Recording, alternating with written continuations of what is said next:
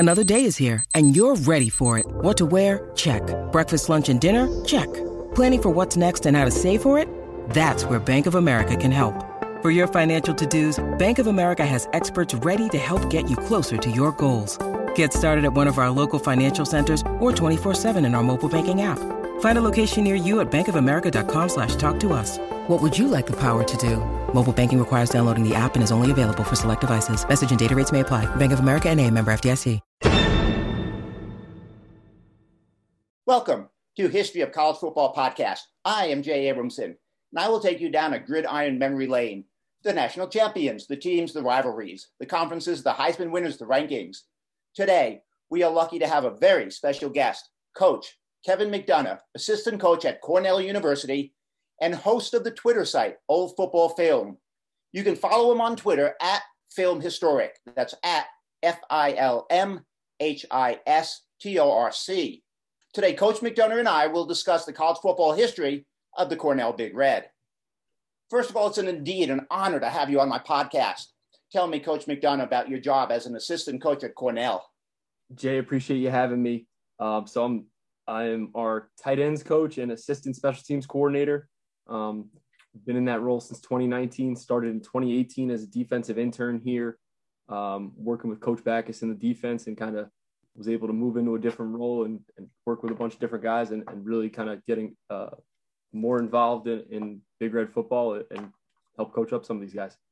Fantastic. Fascinating. Tell me about your phenomenal Twitter site, Old Football Film. Man, it is absolutely mesmerizing, Coach. Appreciate it. Started out during the quarantine during COVID. Had always been kind of a football film junkie and also a big fan of kind of the history of sports and just history in general.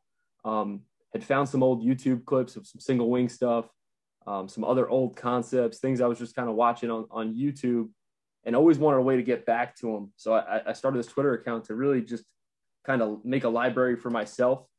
So I could always go back and I'll have a clip and I could, hey, I was looking for this and use a key search, and actually ended up looking at my phone one day and realized, a lot of people started following this. Maybe other people are interested in it.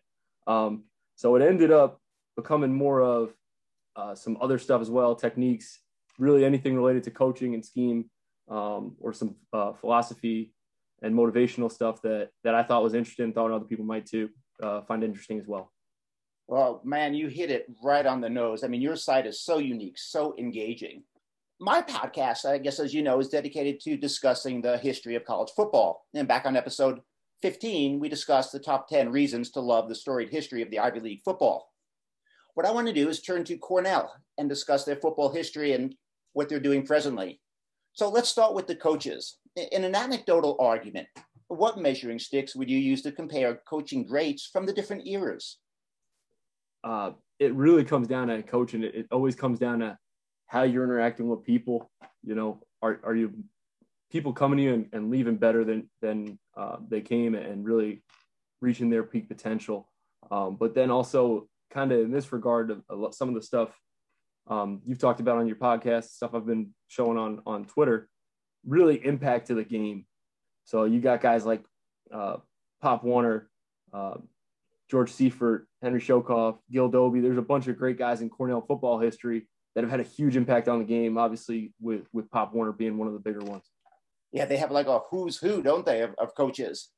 A hard question here. Historically, who would you consider Cornell's greatest coach? Tough question there. I'd have to say Dave Archer, our current head coach, my current boss, awesome to work with. But it's really hard to compare guys throughout history. The game's changed so much. Teaching has changed a lot. It's almost not the same game when you look at it in the past. But you got, like I've mentioned, Pop Warner.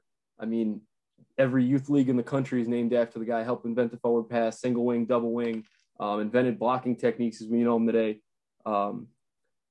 Henry Shokoff, after he graduated law school, coached for 2 years, lost 2 games, tied one, won, I believe, 14. So great record, ended up going to become a lawyer, got out of football. Gil Dobie had 3 undefeated seasons, and the year before that lost 2 games, as well as went on to be a college football Hall of Fame coach. George Seifert won a Super Bowl And then you can get into the modern ones as far as Coach Ken Austin, obviously aggressive passing attack, Coach Jim Knowles.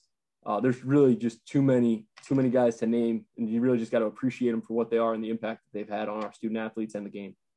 And that is an outstanding rundown, outstanding insight. Thank you so much. Let's turn to the Big Red teams. In an anecdotal argument, what measuring sticks would you use to compare the greatest teams from different eras? It varies, and it's a constantly evolving thing. And we're actually in a unique time, I think, football-wise, where even you got Nick Saban talking about, there's clips going around now of him talking about the transition from 21 personnel, pro sets, and we're going to run the ball and play great defense. So all of a sudden, I'm going to hire Coach Kiffin, and we're going to embrace fastball spread offense.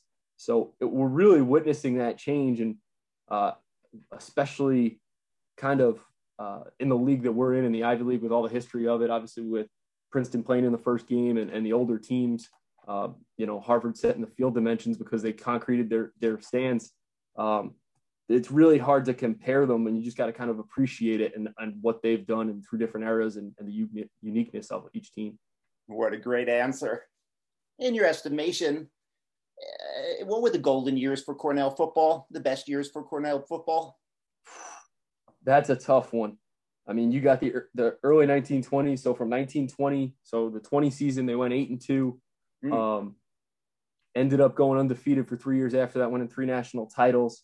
So really great stretch there. Almost up there with the Oklahoma stretch and the Toledo stretch of consecutive wins. Look at the early 90s. We had some great defenses at Cornell, won some Ivy championships in 88 and 90. And then you look in the 2000s era with Jeff Matthews, crushing records week after week in the passing game. Just really back to that original question, or the previous question, you need to really just appreciate each team and for who they are and what they've done. What an acute understanding you have of the game. Let's actually talk about some of the Big Red games themselves. If you had to pick 2 or 3 of the best Cornell football games that you've ever been involved in as a coach, talk to me about it. So I got 2 off the top of my mind. Yes, Coach. In 2019, we went up to Hanover in week 9, a cold day up in New Hampshire. Dartmouth was having an awesome season, ended up being co-champs of the league that year in 19. And they were number 12 in the country, had just beaten Princeton in Yankee Stadium in the celebration of 150 years of football. And we're able to get a win against them with a late change in scores and score late and then get a pick to seal the win. But it was the first win against a ranked Ivy opponent since 1950 for the Big Red. So they made a point in the press release. The last time they did that was we were coming home on a railroad. So that was really cool to be a part of that history, and it was awesome to see the guys celebrate and enjoy it. And then in 2018, had a really hard-fought game against Harvard. We're able to. They were trying to drive. They were driving at the end of the game. We were able to hold them, but really hard-fought game. They were running the ball really well, running a lot of counter scheme, and we were able to change the game a little bit and block a punt. Really appreciate the detail in that answer. If you had to pick 2 or 3 of the best Cornell football games in the storied history of Cornell, what would you pick? So my personal favorite, and just because there's a great aerial shot of it, I like seeing. Yes, of Shokoff Field, which is our current field. It's 4th oldest stadium in FCS. They've got the old bleachers set up in all the end zones. We had Michigan at home. And we set the attendance record just over 35,000. I think it was 35,500, and ended up beating Michigan that day. Really just it's cool to kind of have that piece of history, that artifact you can kind of look at and see. And it's luckily like right outside my window in my office. So it's cool to kind of picture how that was. And then the other one that sticks out to me is it's actually one of the reasons I made the Twitter account. Was one of the first older videos I had watched was 1915 versus UPenn. So 1915, last game of the year was a Thanksgiving game. Rivalry at the time was always played at Franklin Field. We were competing to finish the season undefeated, claiming first national title. And it's I think a 20-minute YouTube video of field level shots, almost like the highlights you see nowadays. and they had a shot, a touchdown the Bear, and I'm not sure the name's passing me, of UPenn's mascot was a dog at the time on the field right next to the Bear Cub touchdown. So that was really cool. And then watching, I mean, the forward pass was less than 10 years old at that point, and watching that was like eye-opening, really cool. I'm not sure, aside from finishing an undefeated season and winning a national title, I guess it is important for that, but it's really significant to watch a live game that's over 100 years old. Oh man, I see where you're 100 game. Yes, I see where you're coming from. What a great answer. Let's talk about you for a moment. While coaching, what was the most memorable play or plays that you've actually witnessed, on the field? Back to that Harvard game, that blocked punt, it was memorable because I'd heard a coach. I did an internship with the Jets. Coach Dunbar was working with the D-line at the time. I remember hearing him talk to one of the D-line guys. I can't remember who it was. It was a rookie. And he said, I always need to put a play to a face, instead of a name to a face. And that's always kind of stuck. And now, like, you think of a certain guy and you can think of a play. I think of we had a linebacker, Justin Bedard, coming through, blocking that punt and scooping and scoring. So really just memorable, like etched in my mind. I'll never forget that. And it really, the mood changed. Like, man, we're struggling with this run. And then all of a sudden it's like, we got a shot here. We can win this game. We got a real good shot. And then not so much a play, but more a drive. In 19, we were in an offensive shootout with Brown. They've got an outstanding quarterback this upcoming year. And EJ Perry, he's outstanding. And he was driving up and down the field. On fourth down, they went to run it. We had a safety who was able to sack him. And we ended up being able to drive down the field, had a huge catch by a junior wide receiver at the time, then followed by a big catch by a senior tight end, another big catch by the same receiver. And we're able to get in field goal range and just get it in there to get the win as the game expired. So that was really that whole sequence runs through my mind there as a really memorable, like I'll never forget that feeling in that moment. Oh, awesome. I can actually see it as you describe it. How about the most memorable play or plays in the storied history of Cornell? So there's a lot, and that's what with all the Ivy League, obviously with the history. So the two that really a lot of people bring up, and that I've seen now too, there's audio footage or video footage of these on YouTube, are the fifth down game in 1940 versus Dartmouth. Yes, originally, I believe you guys did a podcast on that earlier in the year. I don't remember the exact date or number. Yes, Coach, 15. Episode 15. Yes, sir. But really kind of epitomized what Ivy League athletics are, the sportsmanship of it, won the game and then relinquished the win just in the sportsmanship of it. It wasn't a true win at the point, good sportsmanship there. And then in 1971, when Ed Marinell made history, outstanding season, sets an NCAA rushing record, was really big. And they've got that with the radio calls, and that's always fun to watch. Really, really cool stuff and fun stuff to watch with Big Ed running the ball. Oh, awesome response. So I went to school at the University of New Hampshire. We'd go down to Dartmouth games because it was close by. Mm-hmm. How deep do the emotions run between Ivy League schools? So as you're saying, they're great game day atmosphere, and there's, as I've been saying, there's a lot of history here in the Ivy Leagues between these teams. Over 100 years of rivalries. With most of the teams dating prior to the forward pass. So it's almost like it's been described by Coach Archer and guys on staff when I was first coming here, and it really kind of hit the nail on the head, is almost 7 bowl games. You almost have a trophy game or a rivalry game, it feels like, with every team, and you know them so well because you've been playing them for so long. And usually a lot of our student athletes are kind of all looking at the same type of schools, so they all have an idea and know each other. And there's a lot of connections there through that.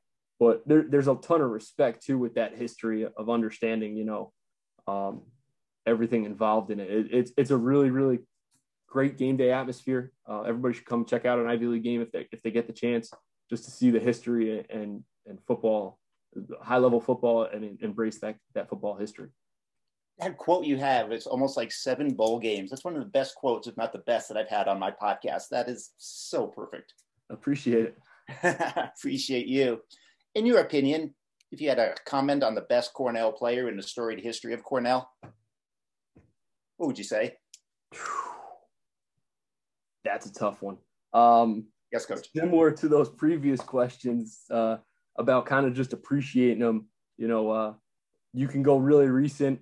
J.C. Tretter, New York State guy, came in, actually camped here as a quarterback, tried out a tight end, became a tackle, was dominant tackle, and now not only an all-pro caliber center for the Browns, but NFLPA president. So using his ILR degree.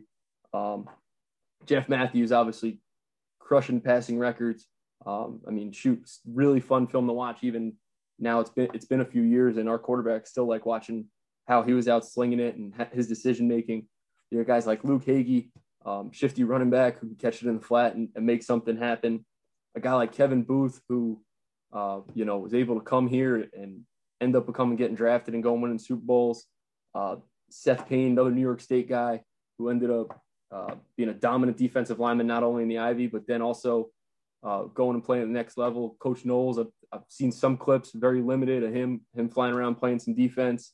Luke Tasker, who's great receiver and great special teams guy, just like his dad. And then obviously the big one everyone thinks of, Heisman runner-up, Walter Camp winner, Ed Marinaro. 44, we walk past it every day in the office. It's funny actually that 44 is a retired number, and we're not far from Syracuse. It must be something with a number in Central New York. What a great rundown! Thank you. Now on these podcasts, I like to have a little bit of fun. Hopefully, you're game for a couple of fun questions, and we just delve into college football history. It's almost like a chat you would have with a friend. So we'll just go for the rundown. If your game, is that okay, Coach? Absolutely. Favorite player in college football history? A lot of good ones. I really liked watching in the early or late 2000s, watching Nevada when they were running pistol. Colin Kaepernick, when he was out there, was a blast to watch. Same thing with Tebow. I was really into those QB running quarterbacks at the time. Josh Nesbitt at Georgia Tech. And you guys like that, Cam Newton, watching him. So those guys always kind of stuck out to me. And then that USC linebacker core, I believe in 2008, when they had Clay Matthews, Ray Maluga, and when they had Brian Cushing. Excellent. Most memorable play in college football history? – Probably the hook and ladder at Boise at Oklahoma. That one sticks out. Big fan of trick plays, so it's fun to see him work. I have a running argument with my son Dig for the greatest game, and he says it's Vince Young's Rose Bowl game, and I said it's that Boise State Oklahoma one. I hear you, Coach. I really do. Greatest season in college football history? This might be a recency bias. I am really big on the 2019 LSU. Maybe it's because I've been watching a lot of that film lately. But I just can't think of a point during that year where I was sitting there watching. I was like, this team has a shot at losing. You could probably make an argument for some of the Oklahoma teams of the past and Miami in the past as well. Biggest upset in college football history? Cornell over Dartmouth 2019. No. Howard over UNLV. Watching Cam Newton's brother play. Brennan Marion and those guys down at Howard did an outstanding job. Having a game plan, being able to score points. Coach, you've been a phenomenal guest. I want to thank you. Coach Kevin McDonough, assistant coach at Cornell University and host of the Twitter site, Old Football Film. You can follow him on Twitter at Film Historic. That's at FILMHISTORIC. Follow this man. He has a Twitter site unlike no other. Thank you for listening to History of College Football. I am Jay Abramson. Join us every Tuesday and Saturday for a new episode.